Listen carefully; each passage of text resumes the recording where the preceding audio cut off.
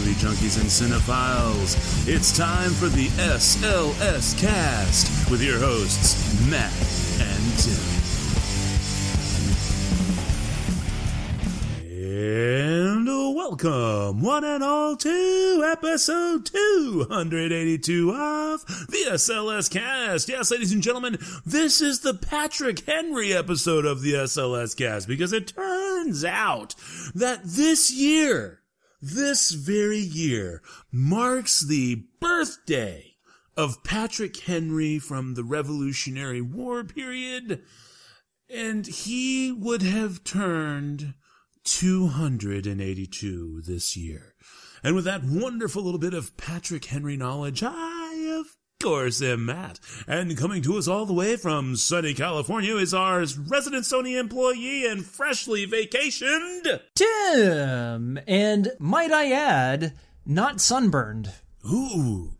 Well, yes, you did have that wonderful bit of, I believe you said you were going to the old Arizona? You said that as if I was going somewhere north.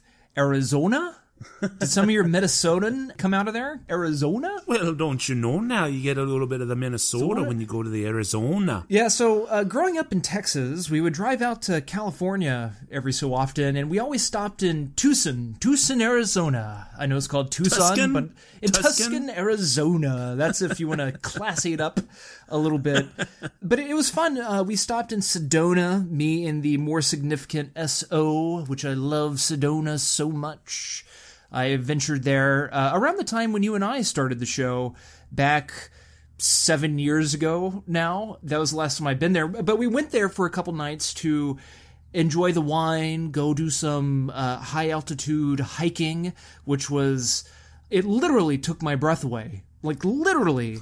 It was difficult to hike, but it was beautiful. There was not a cloud in the goddamn sky, so the sunsets weren't really that spectacular looking, but... I've never had to apply so much sunscreen on my body as I did this trip, because there were literally no clouds. There were no clouds in Sedona. There were no clouds in Cave Creek, Arizona. There were no clouds in Scottsdale, Arizona. Literally, Arizona is void of all clouds. Good to know. Have you ever spent any time in Arizona? I have been through Arizona a few times, and I have flown to Arizona once. I went to Phoenix, I think, one time for a layover. I don't recall any clouds, but my grandmother, I guess my grandma-in-law, she actually is one of those people who is an RVer. So she and Grandpa Arden... sorry, I got Grandma Judy and Grandpa Arden, so they literally climb in their RV and they drive around the United States, and they always make a fun loop every year, and depending on who they want to see that year is depending upon, what circuit route they're going to take. But they do spend their winters in Quartzsite, Arizona. So I am sure that if there is anyone who could refute the idea that there are never any clouds in Arizona, it would be her. So I will do my best to reach out to her and see what she says about that. Or maybe just in May. Maybe there's an old saying out there. I don't know. You can't rhyme anything pertaining to clouds in Arizona with Arizona. What do they say in May?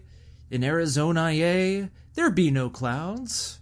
Now I guess we could just title the show, There's Nothing That Rhymes with Clouds in Arizona. Indeed. But there is actually one story I would like to share with you, because I know for a fact, it's taken me about 6 years to get to this moment where I can tell you a story of my more significant SO's parents, my future in-laws. More importantly, this one pertains to her father, who himself is a very kooky, fun, interesting, but fun guy. He's I think he's probably about 53 or 54 right now, and lately he likes to prove to other people that he can still go out and work out and play ball and just do whatever the fuck anybody else can do. I think it's just a really weird, offset, middle-aged dilemma he's currently working through. I don't know. But literally 3 days before they were going to meet us in Arizona. That's one of the reasons why we went to Arizona, because we were going to meet them in Cave Creek, which is an old western town that was known in the 1800s for being a pretty rough town. At least that's what her father told me. It felt like Disneyland in a way, because you drive through the town and it still looks like an old western town.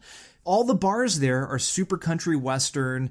One of his favorite bars that he went to the first time they went out there, which made him fall in love with Cave Creek, Arizona, and Arizona in general, they do rodeos there, and they have like 3 different bars, they have barbecue, and he really found himself in this town. So that's why, we decided to go over there. So 3 days before they were going to depart for Cave Creek, where we were going to meet them, he was taking part in a baseball game where he went to jump up for a ball or something, and his Achilles tendon just like snapped and it just rolled up, like the blinds in a cartoon, how they just kind of roll up like, that's what happened. I think it's the Achilles tendon.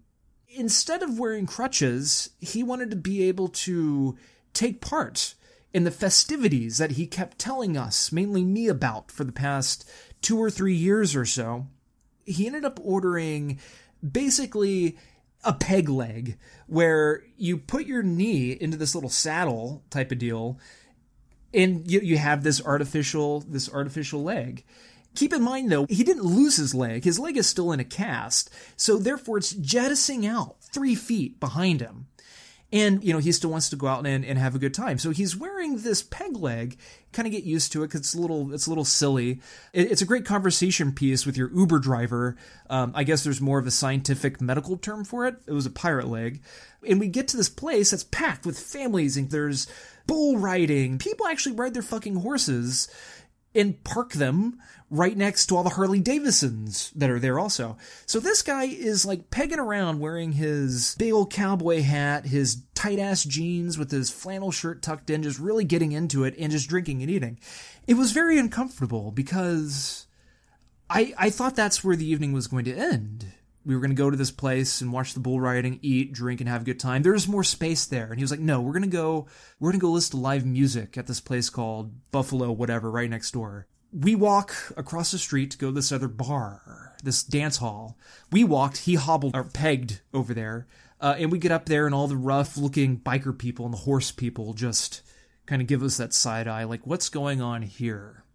And we get in, we sit down, we find a table off in the distance, and as the Shiner Bocks are flowing, the whiskey is going, everybody's having a good time, he, sure as shit, wanted to go dancing. And it's not a big dance hall saloon, it's pretty much like a bar with a little tiny 7-foot area to where you can actually do some dancing in.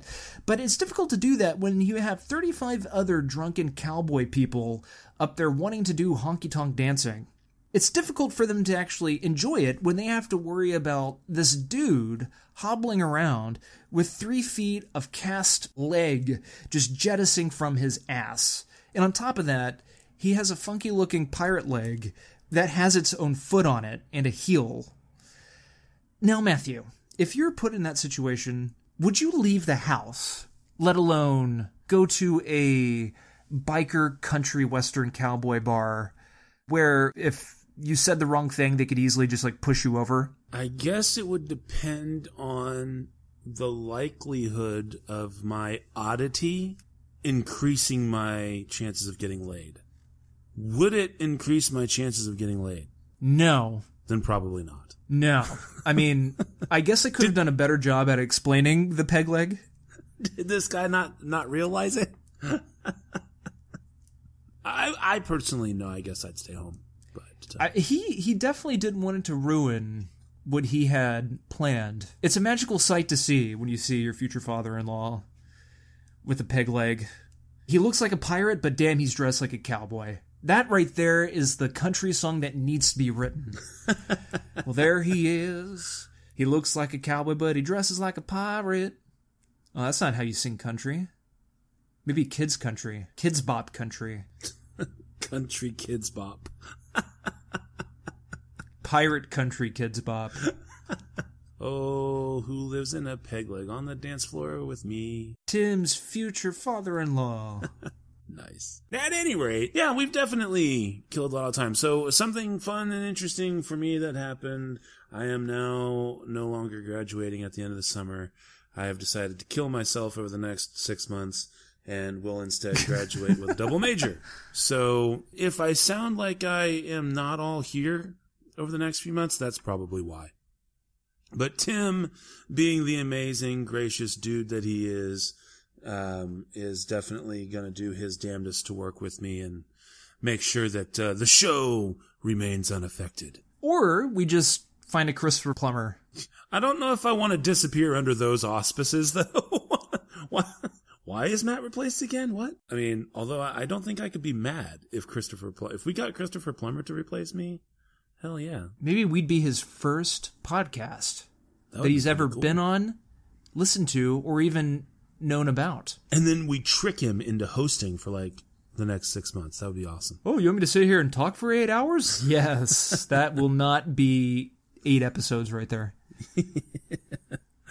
So I was volunteering at my kid's school this over the last 7-8 months. And I have gotten to know quite a few of the students there. And everybody, I am, Mr. Quinton now, and I go through the halls and I read for the kids and stuff like that. And so I got all these kids come up and they're always like, oh, Mr. Quinton, da, da, da, da.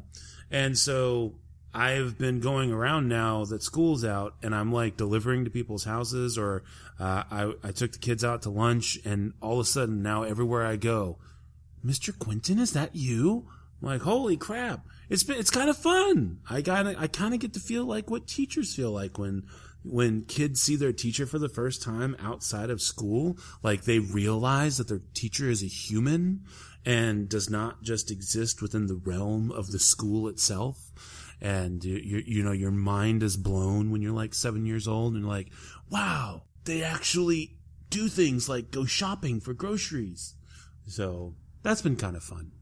I've been enjoying that. You like it because it's something new for you. How does your wife, who's a teacher, how does she respond to that? Does she get annoyed? Does she embrace it? Well, she spent so much time teaching in another district that she never experienced that. It only ever happened like 3 or 4 times. So she was always just kind of like, oh, hey, and would say hello. And then she has a job where in this district, her job has a limited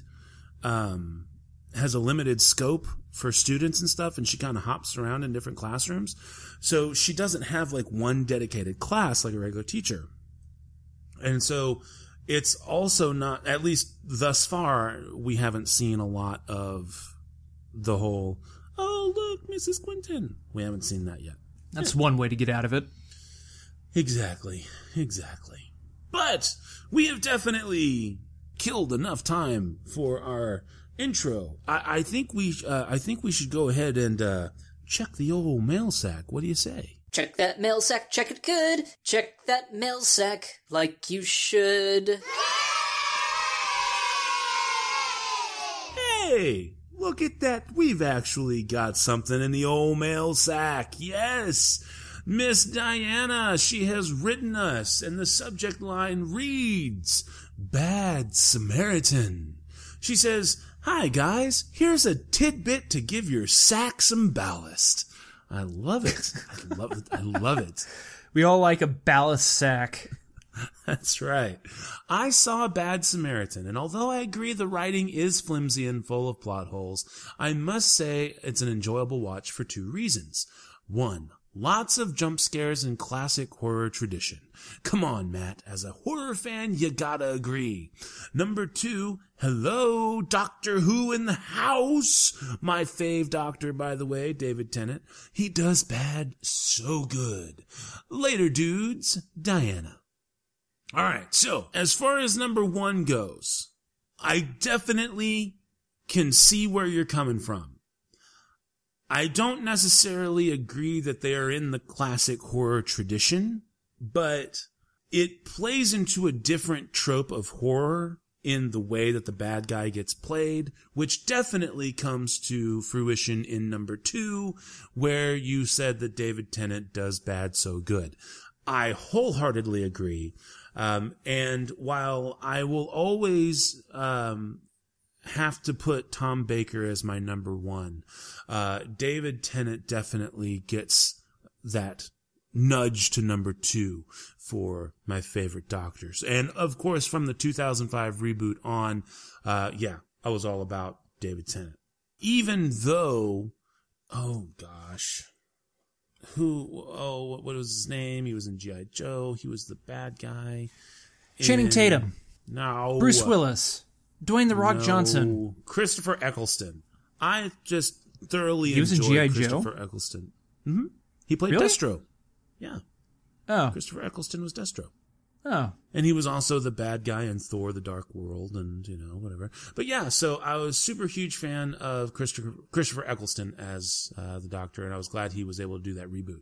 But as always, Diana, thank you so very much for the wonderful email. If you would like to reach out to us via email, you can send us an email to the show at slscast.com. And of course, if you want to follow us on Twitter, you do that by following us at VSLScast.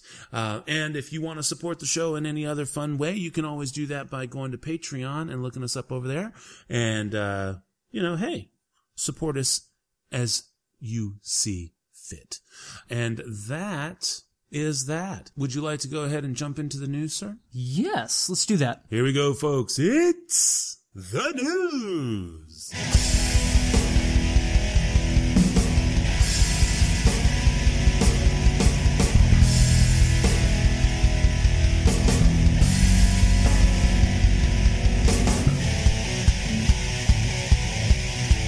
All right. And first up from me is from usatoday.com by way of the Associated Press. Sesame Street sues makers of Melissa McCarthy puppet movie The Happy Time Murders. That is right. Basically, makers of Sesame Street are suing the creators of a new Melissa McCarthy movie, saying they're abusing the famed puppet's sterling reputation to promote the film. But what it is that, all right, so Henson's son is the guy behind this movie, or one of the guys behind the movie. And he is literally a creator of, he's one of the creative minds behind the Muppets, the Muppet Workshop, and the things that, and the Muppets that go into, into Sesame Street. Now, granted, the tagline "All Sesame" or "All No Sesame, All Street" definitely makes that play, and it would make sense that Sesame Street would try to take as preemptive measure just to make sure that somehow, some way, some idiot fucking parent who doesn't understand the concept would, not confuse the two. And the lawsuit itself also helps give continued publicity to the Happy Time Murders, and maybe that movie needs it, because I actually watched the Red Band trailer. I know I shouldn't have. You guys know me. I don't like watching trailers, but I thought I was watching it under the guise of a teaser trailer, which sometimes aren't as bad, and the idea of the movie intrigued me anyway, so I tried to see what it was all about. This movie does not look very good. And I really think that this was just a ploy through the company making the film to get Sesame Workshop, who is the company, it's not Children's Television Workshop anymore, Sesame Workshop, to sue just to keep it in the press.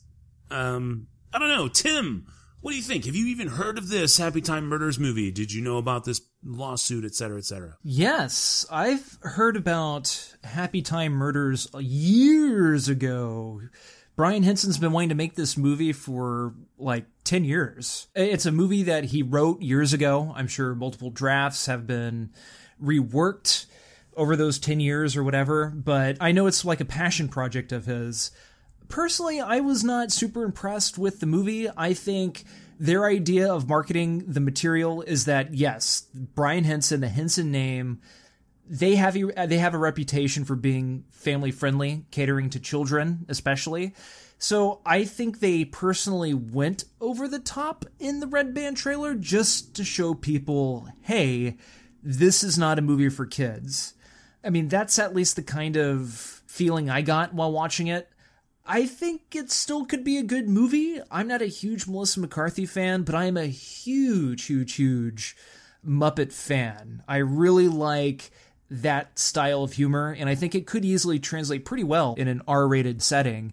Because, like what the trailer says, and like what we already know, Brian Henson did direct Muppet Christmas Carol. He did Muppet Treasure Island. He's worked on Sesame Street. He worked on The Muppet Show. I mean, so he's done so much that you're going to have that same feel, like what we as adults who grew up on watching The Muppets, what we loved about it. This is just catering more towards vulgarity and raunchy humor. But at the same time, I don't think it's going to be raunchy for raunchy's sake. Well, I guess maybe that is the case, but how they go about doing it. I think people forget that we have so many movies where people are just being raunchy that there's really not a lot of wit and comedy behind it. I mean, think about Steve Martin's The Jerk or The Man with Two Brains. The hilarity when it comes to being R-rated is actually still funny. And granted, in the trailer, we do see Cop Muppet Dude creaming everywhere, jizzing all over the walls, but it's all silly string. But it's how they capture that, to me, in context, could be kind of funny. I don't know. It's hard for me to pass judgment without seeing any more of it. I'm just holding out on the fact that I know what Brian Henson has done. I know what they're capable of doing. And I just hope all that same type of nuanced comedy is within this flick, despite it being a raunchy R movie. Right on. Okay, man. Well, take it away. What do you got for us? Via Moviefone.com. It's official. Transformers 7 has been pulled from release schedule. This was actually posted on May 24th, so it's not super old news and it's not new news, but a lot of people haven't really been talking about this, so I thought I'd bring it up here on the show. And the article says this.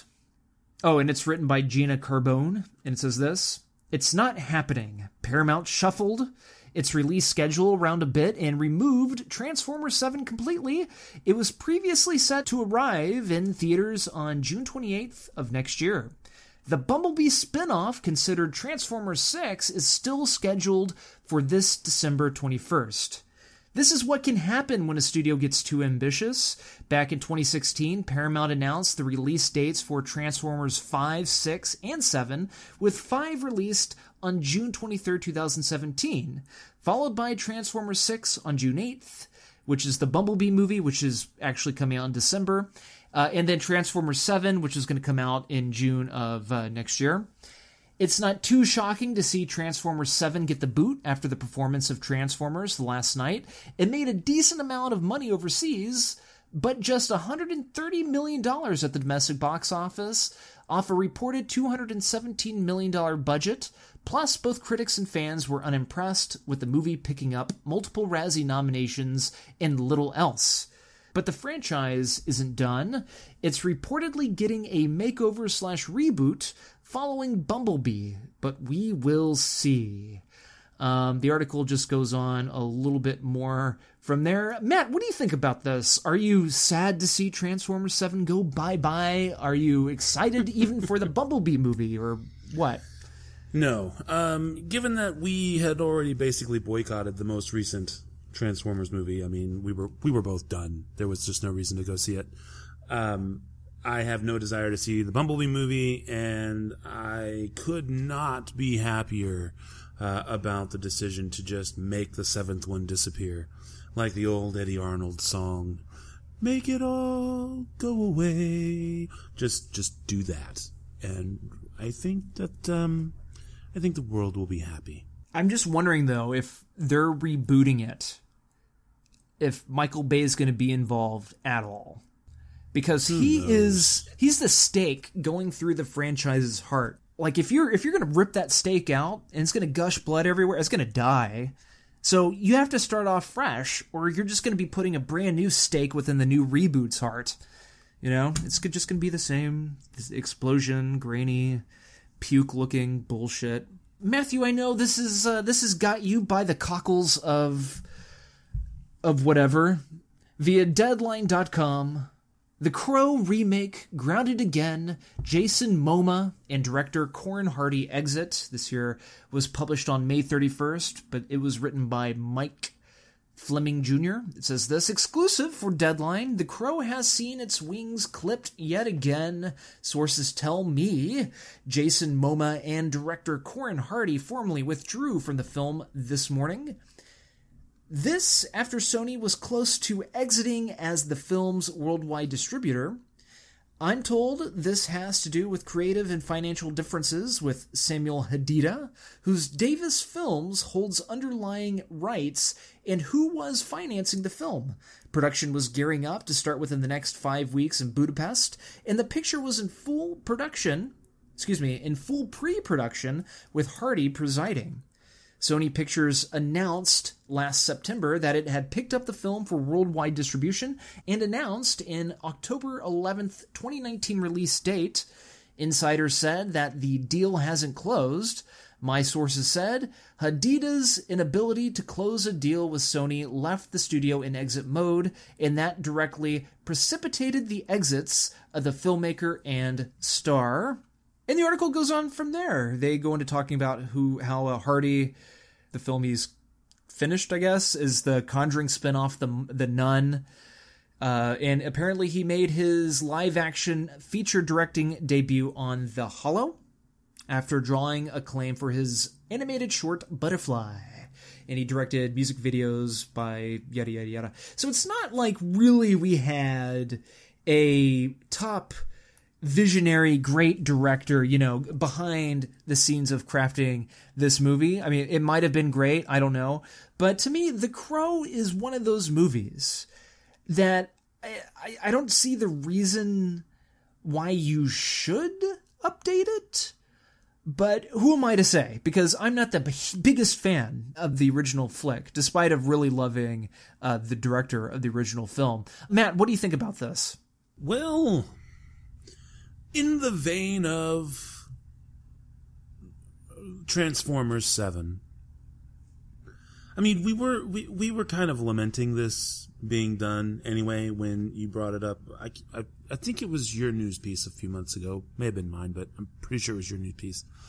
And we were talking about it then. Do we really need another Crow remake? I mean, especially given the checkered history of the Crow films. So honestly, I'm pretty good with this decision too. I think I'll sleep a little better.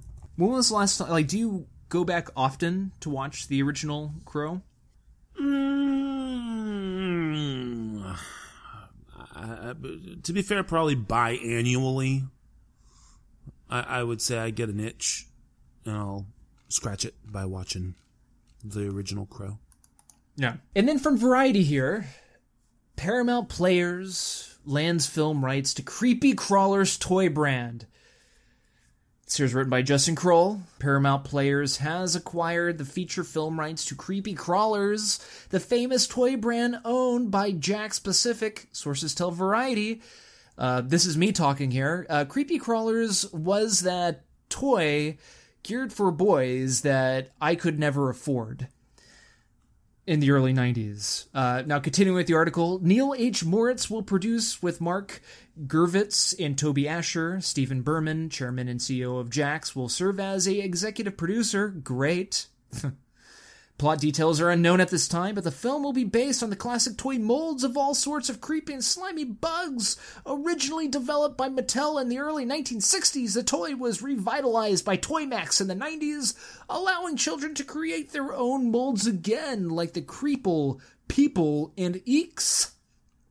Jakks has taken over for the past decade and, while reusing some of the old favorites, have progressed to creating molds of classic cartoon characters like SpongeBob SquarePants and Pokémon. There's really nothing else to mention of substance in the rest of this article.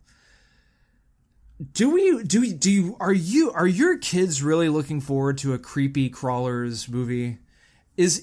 Are there any kids out there, even kids our age, my age, a little bit younger than I, whose parents could afford creepy crawlers? Were they one day playing with these gooey gack easy bake oven for non-edible foods one day and looked at it and goes, you know what? I really want to see a movie about this fucking mess. Now, I just want to know, how will this movie capture all those times when all your crap got burnt in that oven and you had to go in there and scrape out all the crusty dead gack and gook and whatever the hell that shit is made out of the grill of the oven. I want to know how they're going to capture that in this film. I don't think they are. I don't think so either. And I mean, I know my kids have never even heard of it. My son, he's 20, and so he's already past the point of having, he missed that era of the nostalgia factory. And then my daughters are, they don't like anything remotely scary, so they wouldn't be into anything that's creepy crawlers or whatever like that. So, and me, I was on the tail end of being too old for it when it originally came out. I actually forgot that it was the until you reminded me before the show that it was the boys' version of the Easy Bake Oven. I forgot you actually cooked them up, but I just remember them being all goopy and crazy, and you could, break them apart or whatever. But yeah, so I don't know. I just don't think this is going to be good. I don't even know what plot can come out of this. I guess there's a cartoon of it. I don't know. Who knows? I guess these people think they do. All right, well, let's see here. From moving up here next from Deadline.com by way of Anthony D'Alessandro. Let's see here. This is an exclusive for them as of today. So head to Deadline. They're the first people to get it. It says that they are hearing that Edge of Tomorrow director Doug Liman is in early talks to take over the directing reins of Warner Brothers' reboot The Cannonball Run, the 1980s action comedy franchise made popular by star Burt Reynolds and director Hal Needham.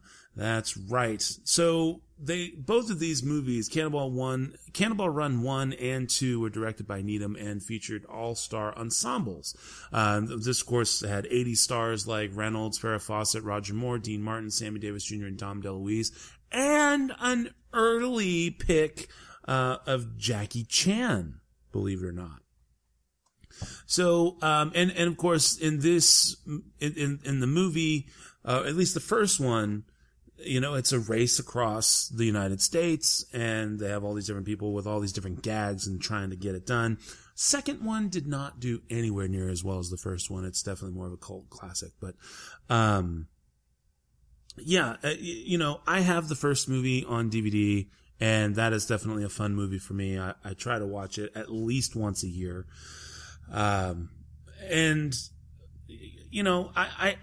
I would actually like to see how they would make this work. This is one of those few types of movies that actually works well in the reboot because, believe it or not, the Cannonball Run really existed. And I do mean past tense, because the technology for the police got so good that it became virtually impossible for people to actually make the run from coast to coast within the time allotted. Because the idea was you only had, like 31 hours or something like that to get, literally to get from, LA to Charlotte, North Carolina, or wherever it is. So you've got to go literally from coast to coast, and you've only got that amount of time.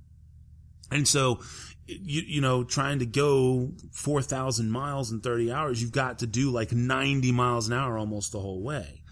And so that's what made this movie so much fun. Well, there are people out there who tried to do it. And they'd build special cars. They would do things to make the cars so that they wouldn't be detectable by radar. They would do things to help them disguise them literally from like satellite view so that helicopter cops couldn't come after them. And I want to say the last attempt, I'm probably way off on this, but I want to say that the last attempt was like 2009.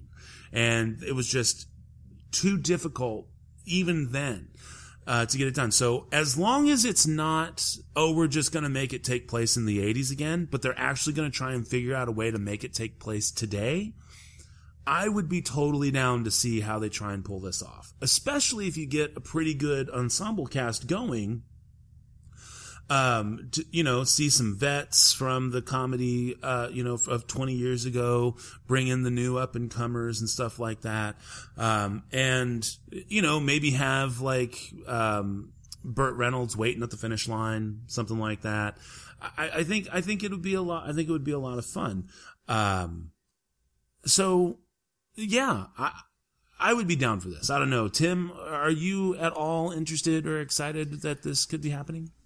I like the idea of Doug Liman directing. He, of course, did Bourne Identity and Edge of Tomorrow. But I like what you were saying about it being pretty much impossible to not be detected by police or anything like that. I just really hope they don't do anything stupid and far-fetched where it's like, ooh, we have like this technology that's going to jam the signals. Whereas I think they could do something just as entertaining, something that they would have done back in the 80s or 70s, because they didn't have that whole technology in trying to ground something like this more into reality. Whereas like maybe some of the cops are just crooked, like they're kind of very much like it's a mad world where the cops just kind of sit back to watch all the madness unfold. Because it's going to be a lot easier to capture one person or maybe two people than to capture 30 people, I like that idea a lot. If they do something like that, I can be behind it. And I think, though, again, that finding ways to get around the technology of today could also be fun, because in the original Cannonball Run, again, because like Jackie Chan was in it, he plays a guy from Japan, and he's got a partner who's from Japan, and they have this like super complete tricked out like Nissan Sentra or something like that, or like an old Datsun or something. Yeah. And it like their whole plan is to drive at night. And so they're trying to cover, they're pushing speed limits during the day. But as soon as it gets dark, they can go into this like invisible mode where you can't see them, and they also can't be tracked by radar and stuff like that. And they've got like, computer screens inside, and it's like this computer central car that's going like 98 miles an hour, 100 miles an hour and stuff like that. So, it's obviously, 80s tech, but it's meant to be over the top and like, oh, hey, this is how they're going to defeat it. And something like that, I think, would be fun if they, kept the spirit of, the absurdity behind trying to defeat the tech. Like maybe, instead of it being Japanese tech from the 80s or whatever, it would be like conspiracy theorists who are like, okay, this is how we're going to beat the technology, and they're going to have all this stuff. And of course, we're looking at it going, oh my God, this is so stupid, it's never going to work. And then watching them fail miserably. That kind of thing I think would be hilarious. So, there's just so much fun they can have with it. I hope it's just not a straight reboot, because that's just lazy. You may as well just go watch the original. So sure, yeah. Anyway, so that was a piece. I got one other piece of news, but if you've got anything else, jump on in there, sir. I will end my news with some Woody Allen news. It's a lot better than saying Jell-O pudding chocolate cake news, I guess. TheWrap.com, yet I kind of did it in a Bill Cosby voice. Via TheWrap.com, Woody Allen says he should be poster boy for the #MeToo movement. This here is written by Beatrice Verhoeven, and it was published on June 4th, 2018, of course. It says this: Woody Allen says he should be the poster boy for the #MeToo movement. given that he hasn't been accused of sexual misconduct by any of the actresses with whom he's worked over the years. Saying, quote, "I'm a big advocate of the hashtag MeToo movement," end quote, Allen said in an interview with Argentinian news program Periodismo para Todos, released Monday, quote, "I feel when they find people who harass innocent women and men, it's a good thing that they're exposing them. But you know, I should be the poster boy for the hashtag MeToo movement, because I have worked in movies for 50 years.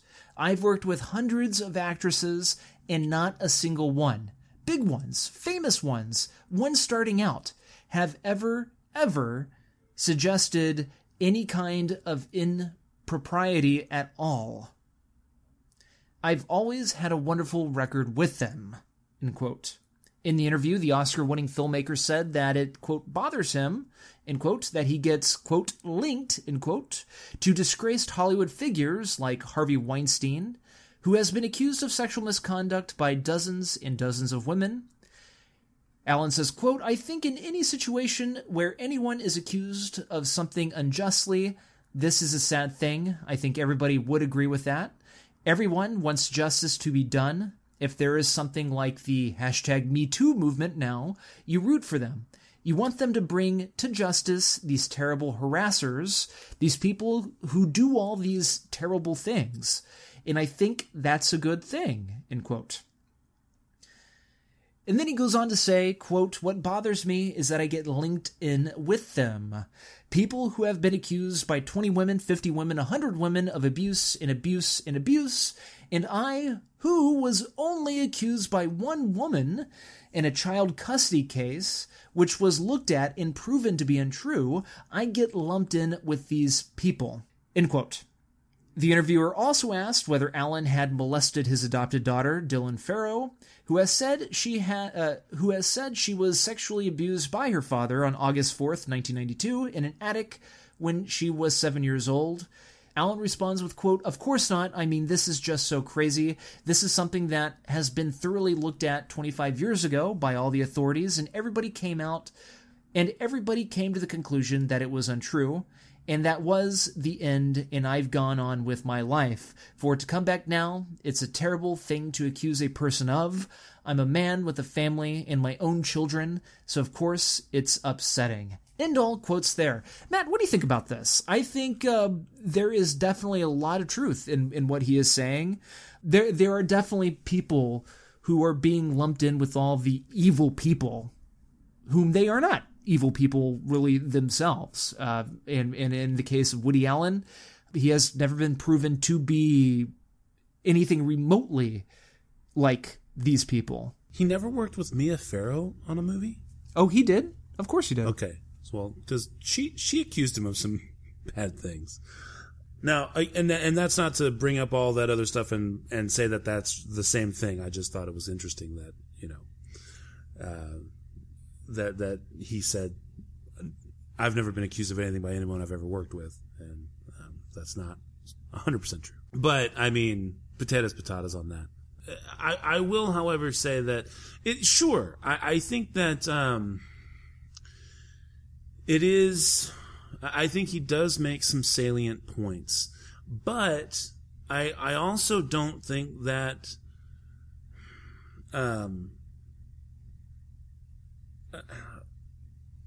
I think that he's waited too long to make them.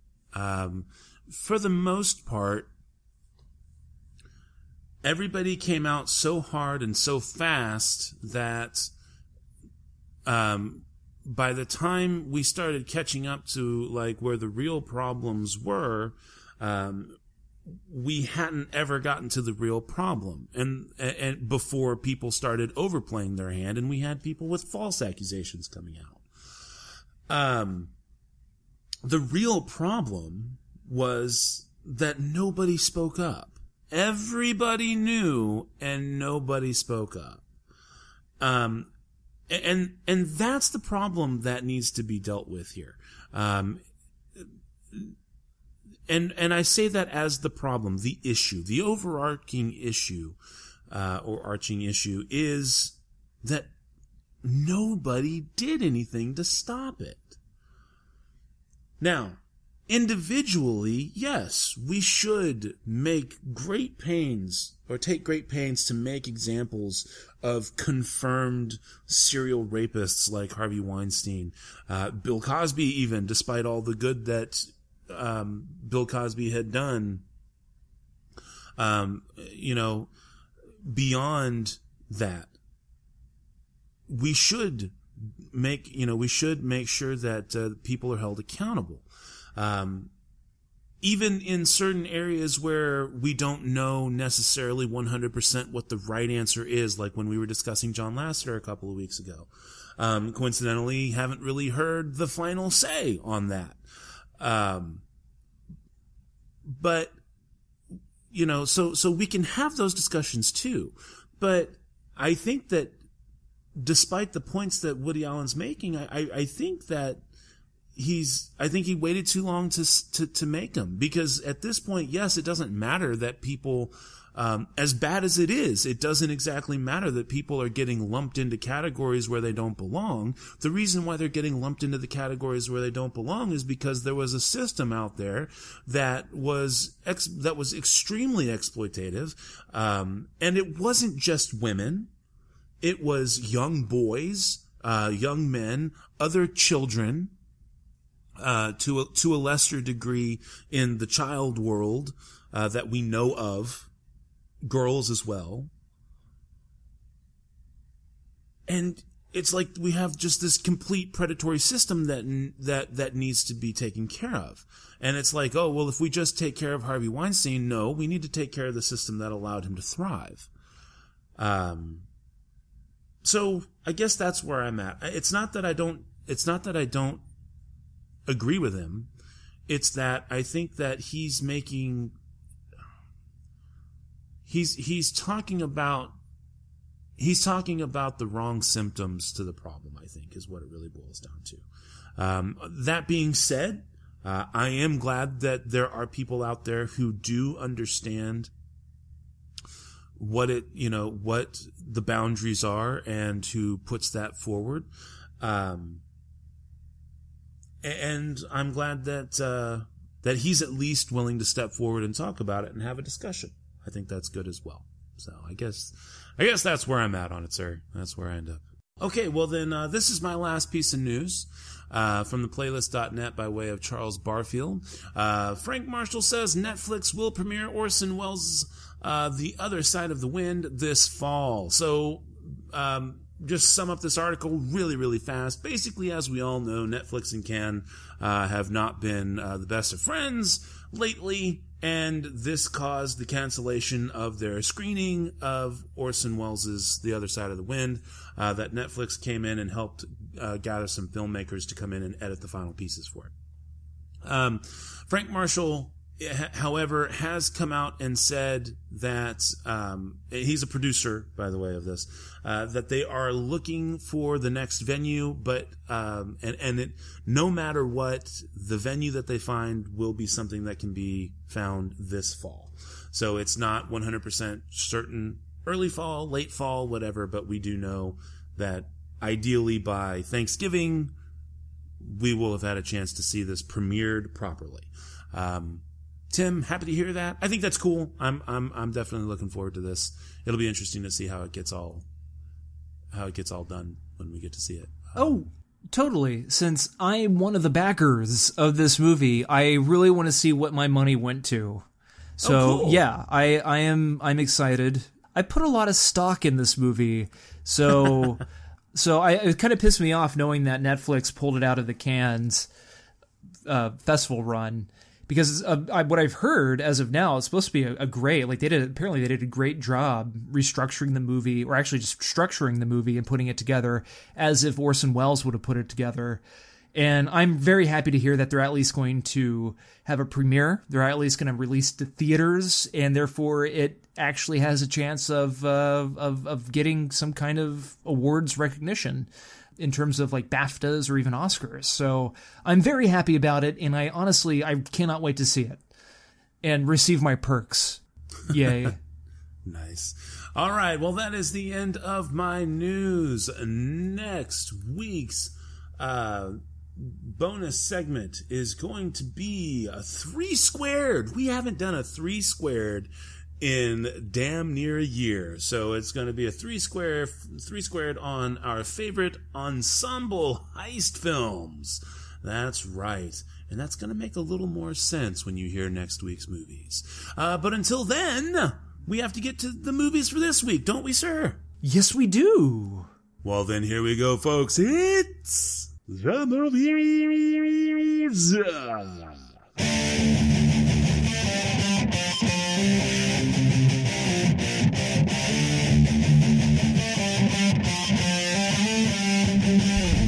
All right, and this week's movies are Solo, A Star Wars Story, Action Point, and Upgrade.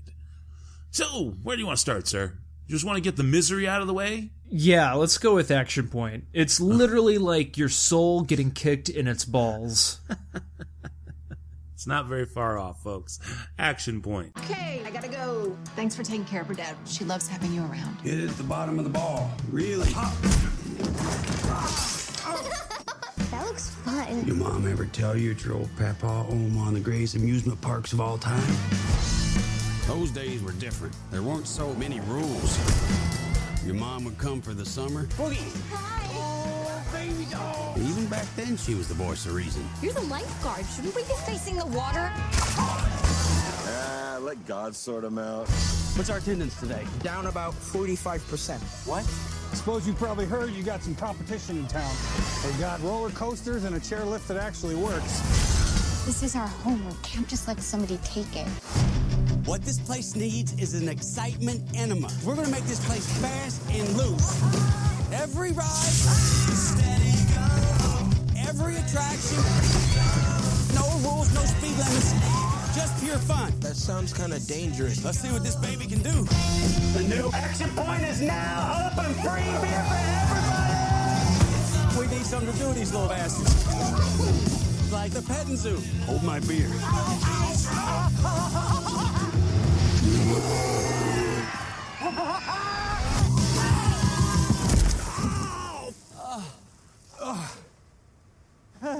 All right, so basically 2018 American comedy film is directed by Tim Kirkby, stars Johnny Knoxville and Chris Pontius. This is very, very, very loosely based on a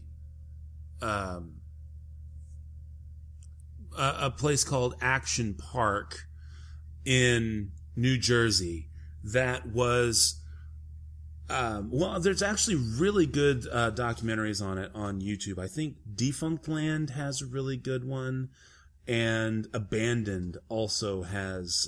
So if you're a fans of those series on YouTube, Defunct Land and Abandoned, check those out on YouTube, and they'll tell you about Action Park. Now, this park again is basically Action Point is about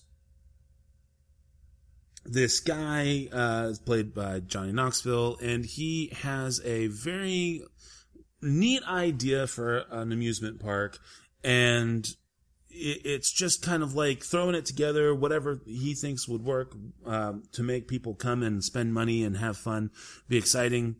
And then an upstart company comes in, basically a real corporation who understands safety, comes in, and now he's like, oh, I gotta keep this thing running, I gotta keep this alive.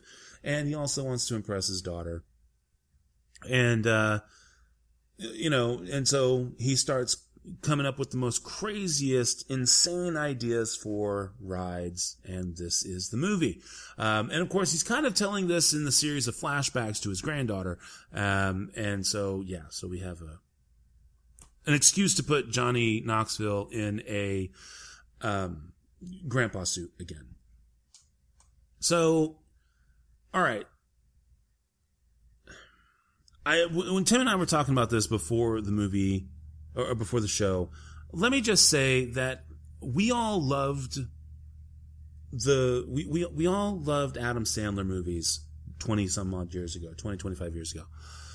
And we thought they were great, but now and we remember them fondly, and we have the nostalgia factor. And so even though the movies themselves objectively aren't super awesome, we remember them fondly, and we like them, and we'll go back and watch them, and we still laugh. Fine. We give Adam Sandler the benefit of the doubt more often than not today because of that. Now, he's, very rapidly running out of goodwill amongst his fans, yet somehow internationally he still manages to make studios money. Again, look at his Netflix deal. So, but when you watch these Adam Sandler movies today, you're just like, oh, it's just this terrible hollow shell of what he was before. And very rarely are any of his movies today any good. And this is basically, Action Point is ostensibly the Jackass version of that. We liked Jackass for what it was back in the day. We thought it was funny back in the day and stupid and yet entertaining. I actually went back and listened to episode 48 of the SLS cast, where we covered Bad Grandpa when it came out. I gave it a 2.5, mainly because while I thought the stunts themselves were funny, I didn't really like the way that they tried to blend the live action aspect of Jackass, of pranks and reality, with a frame narrative, which was the story of Bad Grandpa and his kid and his grandkid. Tim actually refused even to rate the movie, but at least said that he was, basically entertained by it. So when we come back, so now when we come to see Action Point, which is basically a fully, it's a fully immersive film this time. There's no pranks in terms of, live action stuff that they're live pranking, in a frame narrative. This is entirely a narrative film that just has all the Jackass stunts and humor that we've come to expect from Johnny Knoxville and crew. But in this film, you just kind of see that these guys have nothing left. And despite the fact that these guys do try and make funny stunts and do try to bring it to the over-the-top thing, and they still do their own stunts just like they've always done. We just need more than that. Honestly, they should have just tried to do it as just a Jackass film and just put the individual stunts in there and just kind of, do a one-off pay-per-view even, I don't know, event of them doing Jackass stuff, because the movie itself is terrible and it doesn't work. And yet you just kind of feel bad, like this is all that these guys have left. And so that's why I give this movie a 2. I do not like the movie. It's not a good movie, but it's going to remind you of why you liked the original Jackass stuff back in the day. So 2 stars, do not like it. Honestly, don't even bother seeing it. Tim, you're please regale us, favor us with your brief review. I left within the first 15 or 20 minutes. I have Movie Pass. If I went by myself, I probably would have attempted to stick it out until at least one semi-funny laugh occurred, but no laughs happened. No laughs came from me or really any other living thing in the theater within that first 15-20 minutes. One of the main reasons why I left is because my more significant SO came with me. Her Movie Pass did not work. So she actually had to pay for a ticket, and it was a $15.33 ticket. I felt awful that money was outside of Movie Pass money, real money, paper money, her money was going towards this piece of shit. It was bad. I mean, it's kind of sad knowing that the actual theme park of Action Point, which was based in New Jersey, I think, was a place that Johnny Knoxville actually visited when he was a kid. And he cherished the memories of that place. Yet the movie was handled so poorly. I just don't get why didn't they just keep the same structure that they had with Bad Grandpa, where you have a story, but you still did pranks, you still did stunts. It didn't have to be a biography. That's definitely where this movie fucked up. There's obviously stunts. Apparently it's after the 15 or 20 minute mark. I don't know about the number of stunts that happens. I don't even know what the severity of the stunts are. I just had a feeling that every great thing you saw in the movie is probably what you saw in the fucking trailer. And you just can't make a movie featuring that stuff where they still have to build a relationship between a father and daughter. They still have to give you the historical facts, I guess, or tell you the story about this man and the theme park itself. And at the same time, they're trying to capture the feeling, the sense, the culture of the 70s. The movie just basically shot itself in the soul from the get-go. Either make it a straightforward flick, or do it Jackass style, and have these vignettes, but still have like a loose story to tie everything together, a la Bad Grandpa. It's soul-crushing, in a way. So I'm giving this one a 0. 0, 0, 0, 0 out of 5. Arizona 0, like the clouds in the sky. Ooh, did that work? Not really, but okay. You're getting there. Okay. All right. So, are we going to go in alphabetical order then and do Solo next, or are we going to skip right into Upgrade? Let's do Solo. Why not? Why not? Solo, a Star Wars story. You're after something. Is it revenge? Money? Or is it something else?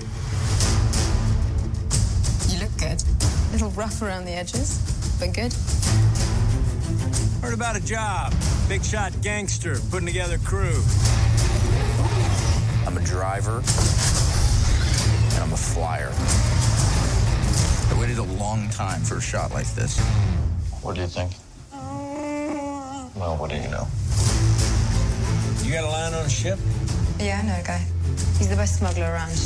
I heard a story about you. I was wondering if it's true. Everything you've heard about me is true. L3! Let go of the mean man's face. Who are these guys? If you come with us, you're in this life for good. You might want to buckle up, baby. Here they come! Let me give you some advice. Assume everyone will betray you, and you will never be disappointed. I got a really good feeling about this. Since when do you know how to fly? 190 years old? You look great. Push it!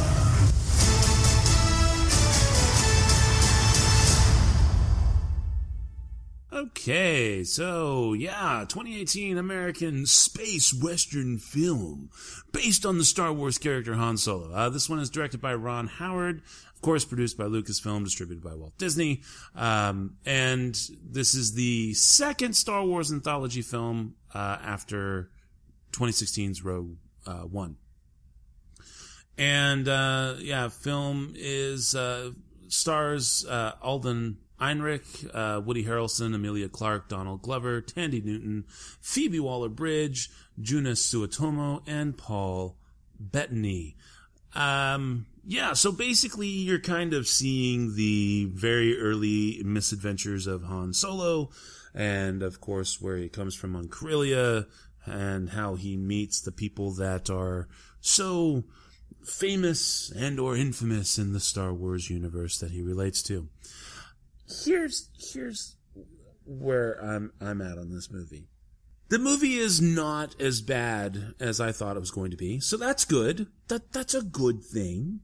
The movie definitely works as a heist film, and it works as this weird, I don't want to say irony.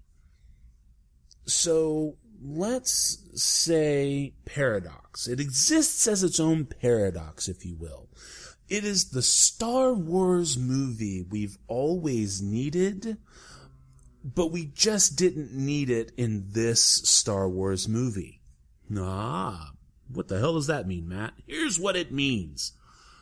We have desperately needed a Star Wars movie that had nothing to do with Jedi, nothing to do with the Empire, nothing to do with the overarching stories and sagas that we've been seeing and reading and watching and listening to for the past 41 fucking years.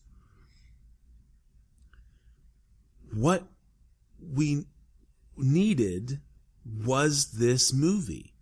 A heist movie that doesn't take into account the Jedi, that barely touches upon anything of the Empire other than it just exists as the status quo, government entity. So we have a movie that we've always needed. And that's this movie in terms of the no Jedi, this movie is a heist movie that doesn't have anything to do with anything other than just existing in the Star Wars universe. But we didn't need it from Han Solo's point of view. We didn't need a Han Solo movie. We didn't need anything tangentially related to Han Solo, because Han Solo has been done to fucking death. Literally. Does anybody remember The Force Awakens? The fucker died in that movie.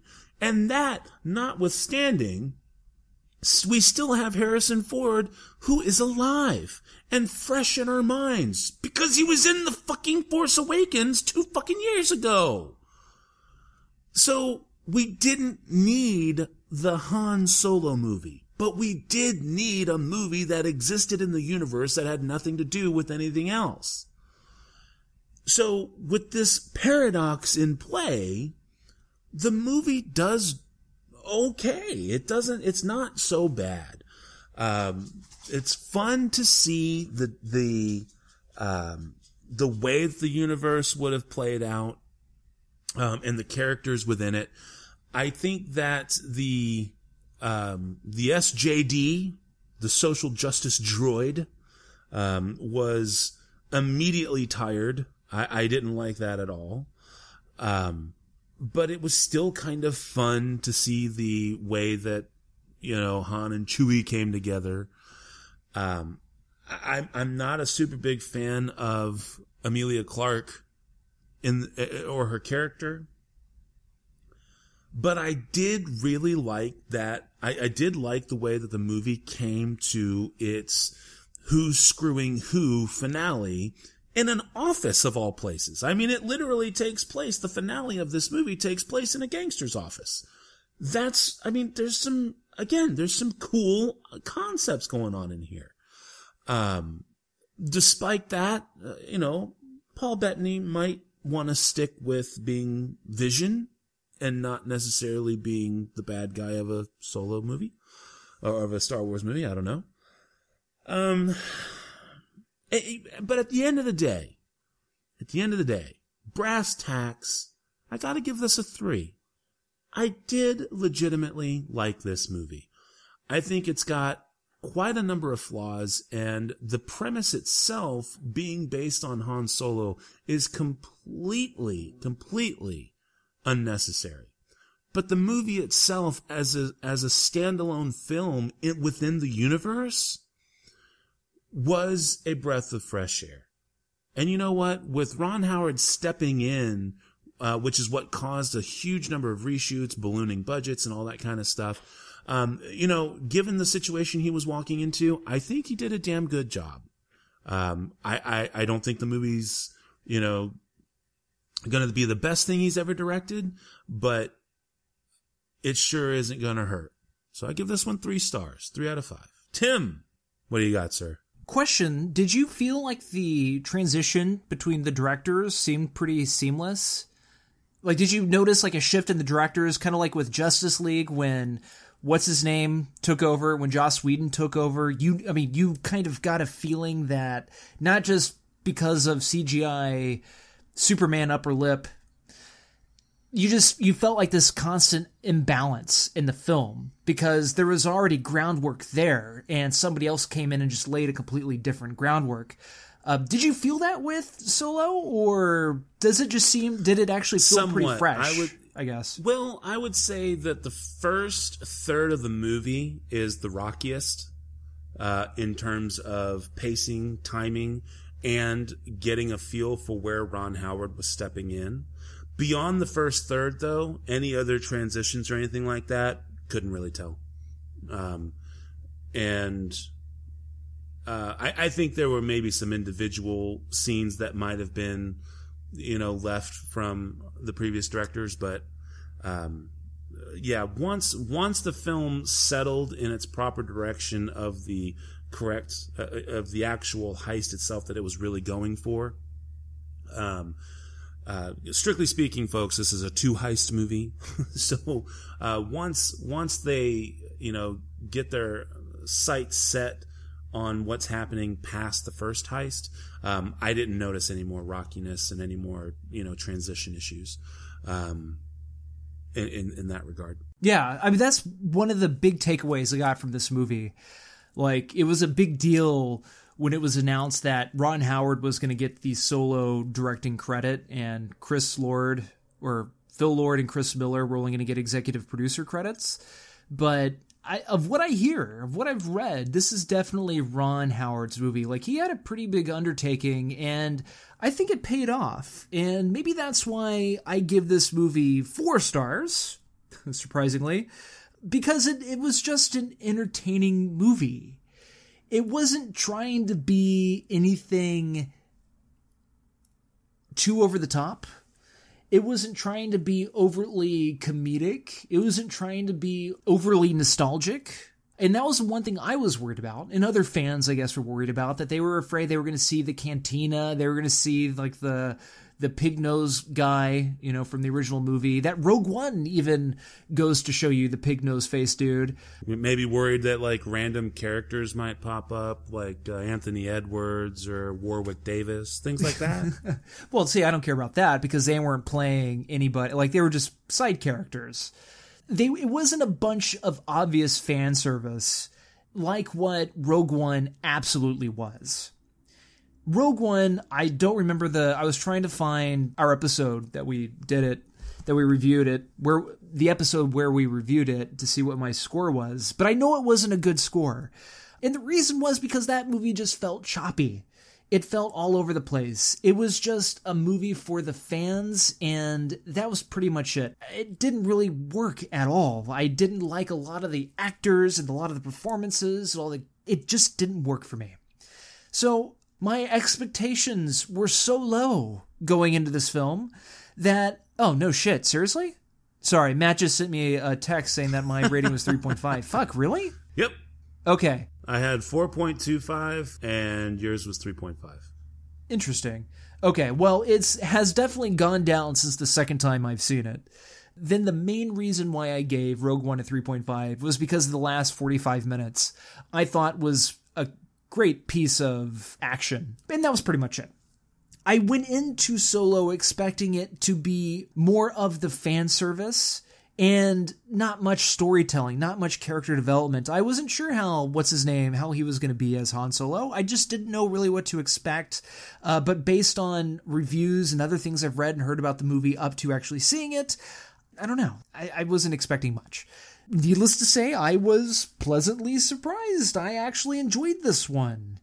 I was a little turned off by, I guess, all the Star Wars nuances and like the opening titles and even with the score. They played with the score a lot. Some people were criticizing that the movie just felt a little bit overscored even. It's because it's very reminiscent of John Williams, I thought. And a lot of people don't like being told by the score, like, ooh, you're watching an adventure film. It works with Indiana Jones and it works with some of the Star Wars movies, but for some reason, they felt like it didn't work for this movie. But really, I agree with you, Matt. This is definitely the Star Wars sequel that we needed. This is the movie that we needed after even The Force Awakens. It doesn't pertain much at all to the Siths or the Jedis or the Force or even lightsabers. There's a huge spoiler that Matt didn't bring up, and I don't think I will either. There is definitely some of that closer to the end, but that is not what the film is about. It's about character building. It's about relationships. In some way, it's kind of even about family. And sure as shit, Alden Ehrenreich actually did a pretty good job. I thought Donald Glover as Lando Calrissian did a pretty good job. Alden, he made Han Solo his own. Donald Glover kind of mimicked original Lando Calrissian a little bit, but it even worked. Within the context of this film, it worked. I thought it was very entertaining. However, there are things that really kind of bother me, and if it wasn't for that third act, I wouldn't have given this movie a 4, probably a 3.5. Too much action, too many vignettes that only kind of mattered to the story and character building. Like showing, like just, it felt like there was just like too many little spouts of action that just really weren't needed. Where there's something about reserved action that matters the most. I really like that gag when he's in that little speeder car thingy and he tries to put it up on one side. I thought that was the stupidest thing until the payoff to show you, oh, he thinks he's cool, but it just did not work. That was funny. That was a nice little moment. But there were other action scenes and little action moments like, oh shit, we got caught, we got to run. So let's make an action vignette out of this piece. That's not needed. You can just show people running or just cut to them turning a corner, very much like in the original Star Wars flicks, turning the corner and all of a sudden nobody knows where they're at. They're well hidden.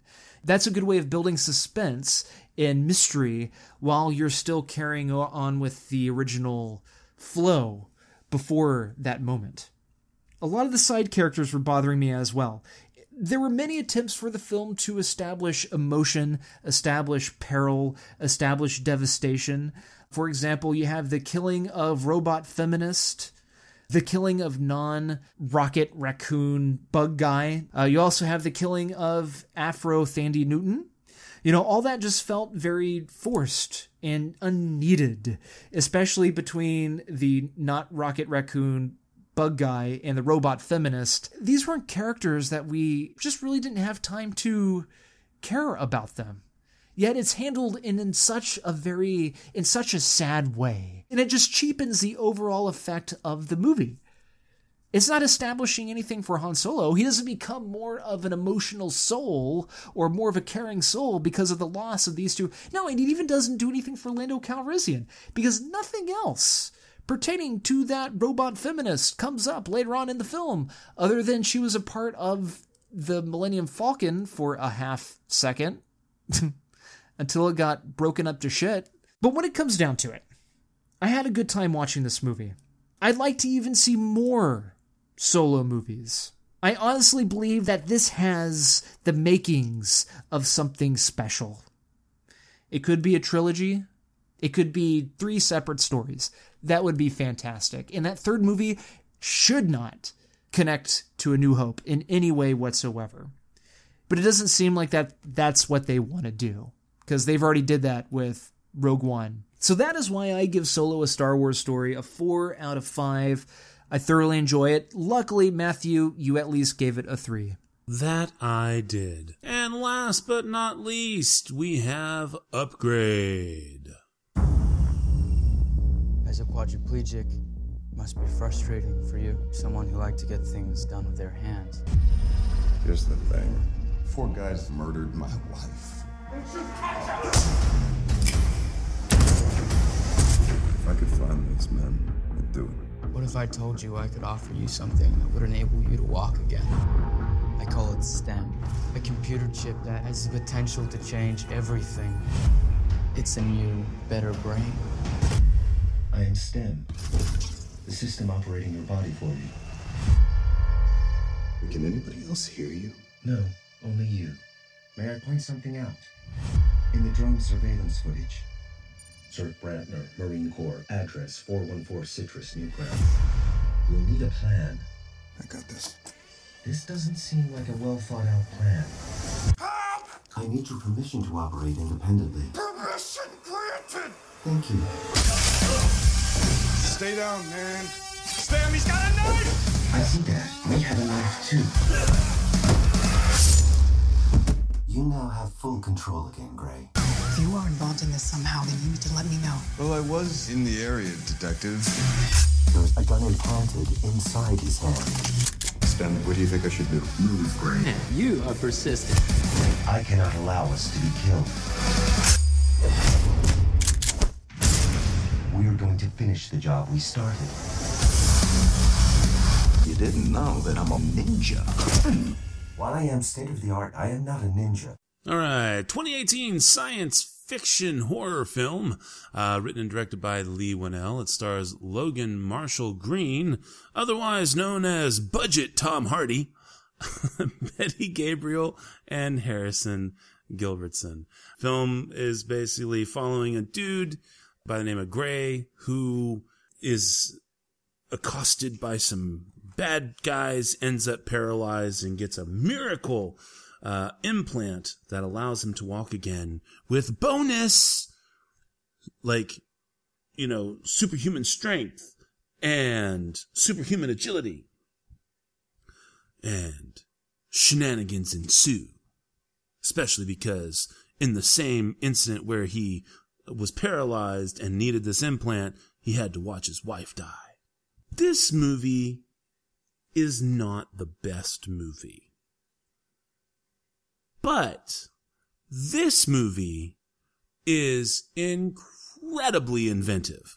And this movie is incredibly inventive on a budget of between $3 and $5 million.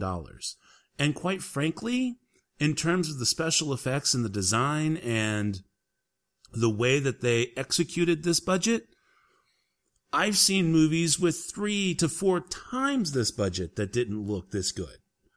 So, well fucking done to upgrade on this movie. To Blumhouse, it's not Blumhouse Productions. It's Blumhouse Tilt. Tilt? Yeah, there you go. Blumhouse Tilt, which is a division of Blumhouse. Now, the thing behind this movie that makes it so intriguing is the way that they effectively blended the science fiction and the action horror elements behind it.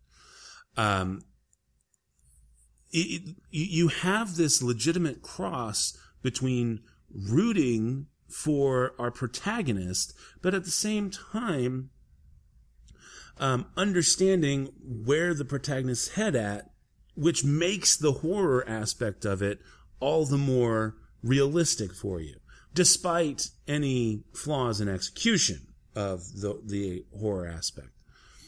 The science fiction side also has some very, very good, nuanced implementation on it. For example, the implant that Gray ends up with is basically reattaching the line in the spinal cord that has the brain tell the rest of the body what to do. So the chip, STEM, as it's called, is receiving the signals from the brain and then transmitting those to the muscles. And so when you see STEM in action, it almost looks like a robot. And it's fun. And it's all of the movements and motions that happen, no matter where Gray is on the spectrum of his abilities, because again, wow, wait, I can move like I've got this increased strength and ridiculous agility and things like that. You have, yet you have it in a very robotic manner, which is something that you don't necessarily think of would happen. And it gives you an idea of how appreciative you can be of fluid human motion versus AI motor control. So there's all these little things that are running into it, and the interplay that occurs as a result of the STEM implant and Gray's vendetta also make for a fun dynamic within the film. That being said, the story and the writing are way, way, way pedestrian and telegraphed from a mile away. And so you're just kind of sitting around waiting for the other shoe to drop the entire time you're watching the film. And so because you constantly have you have your own clock running as, okay, yep, this is the next step, this is the next step, and you can completely see it happening. It takes a lot of the fun out of it. But not so much that it hurts the way you view it, nor does it destroy the inventiveness behind the idea. So I gotta give this movie 4 stars. I really like the inventiveness. I like the cinematography. I liked what they did with the special effects, given the budget that they had. And I liked the interplay that they had there, where you get to see how the AI works and how a human would interact with it. The story elements and the writing, I'm willing to forgive that because of the innovations and because of the way they properly, in my opinion, mashed the sci-fi and horror elements. But it is ridiculously predictable, and that can take a lot of the fun out of it. Even still, 4 out of 5. Really enjoyed this movie. This is definitely becoming a sleeper hit, so go see it. Upgrade. 4 stars. Bring us home, Tim. This is directed by your man, Leigh Whannell. He's a part of the Insidious crew. So I know you are a fan of James Wan and all of them, so maybe they're your go-tos these days. Upgrade is a good movie. It's an entertaining movie. It's very pretty to look at. I didn't realize how inexpensive this movie was, so that's news to me. It's a great movie to look at, for sure. And Matt is absolutely right. We've seen movies that were made for $100 million that looked absolutely like shit. In fact, the other day, Jurassic World was on NBC, and I caught about 15 minutes of it. It looked like a made-for-TV movie. It just didn't look good at all with all the special effects. But the great thing about Upgrade is that it uses camera effects and practical effects, which makes the violence, the gore, the action that much more effective. Everything that pertains to that is fantastic to watch. And luckily, that's pretty much the majority of the movie. But when it comes down to character building or even performances, for instance, Gray, played by Logan Marshall Green, I couldn't buy him as a character. He had a country accent that went in and out throughout the entire movie. He is a very snarky son of a bitch, but it wasn't funny. I just really didn't buy it. And unfortunately for this guy, and for what happens during its last act, there's of course a twist that you saw coming from a mile away. I mean, I think everybody can admit that it's obvious who actually ordered the hit and who the hit was actually ordered on, but they treat it as if it's like a big revelation, kind of like a Saw ending that just doesn't quite work. But hey, this movie is made incredibly well. And that's pretty much all I got to say about it. I would have liked more of a Snake Plissken type of character in the lead role as Gray. You know, again, just not very likable. Too many quips and snarky talk that just falls flat. It's all in the delivery for that stuff to actually work. That is why I give Upgrade 3 out of 5. I think it's, for a sci-fi movie, it's very interesting. I think people will enjoy it. Visually, it's got it all. Awesome. All right. Well, that brings us to the end of the movies. Next week's movies are Ocean's 8. Hey, look, what do you know? Now you know why we got our 3 squared. We've also got Hereditary and Hotel Artemis. And without further ado, I think it is time for the spiel, is it not, sir?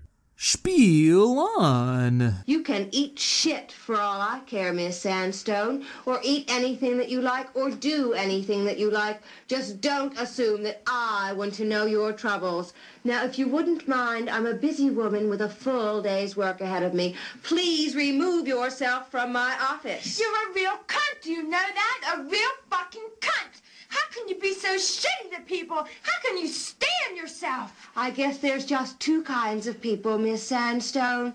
My kind of people and assholes. It's rather obvious which category you fit into. Have a nice day. Eat the bird, bitch!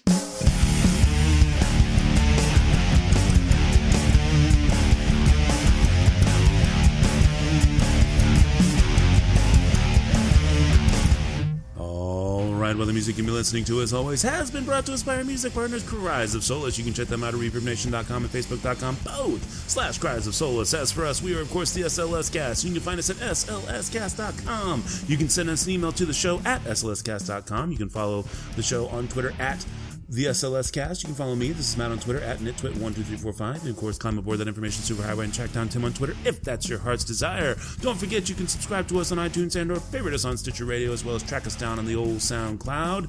And you can even get us on Patreon now. And so until next week, this is Matt saying that thanks to Logan Marshall Green, I get to say this: being vital means knowing the rules and being brave enough. Take care, cinephiles, and we'll talk at you again next week. Madam, perhaps we should be going. Ah, farewell, monsieur. Thank you so much. So nice to see you. And I hope very much we will see you again very soon. Au revoir, monsieur.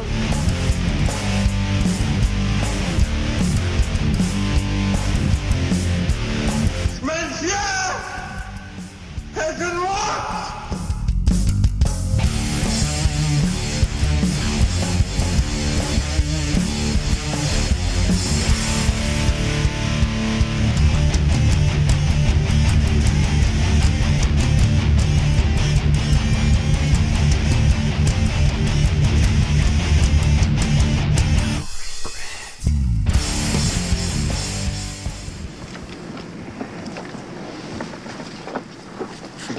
It's Chinatown. Thanks again for listening to the SLS Cast with your hosts, Matt and Tim. You can find us over at slscast.com. You can also follow us on Twitter at the SLS Cast. You can send us an email to the show at slscast.com. And of course, you can always subscribe to us on iTunes and or favorite us on Stitcher Radio. Thanks again for listening.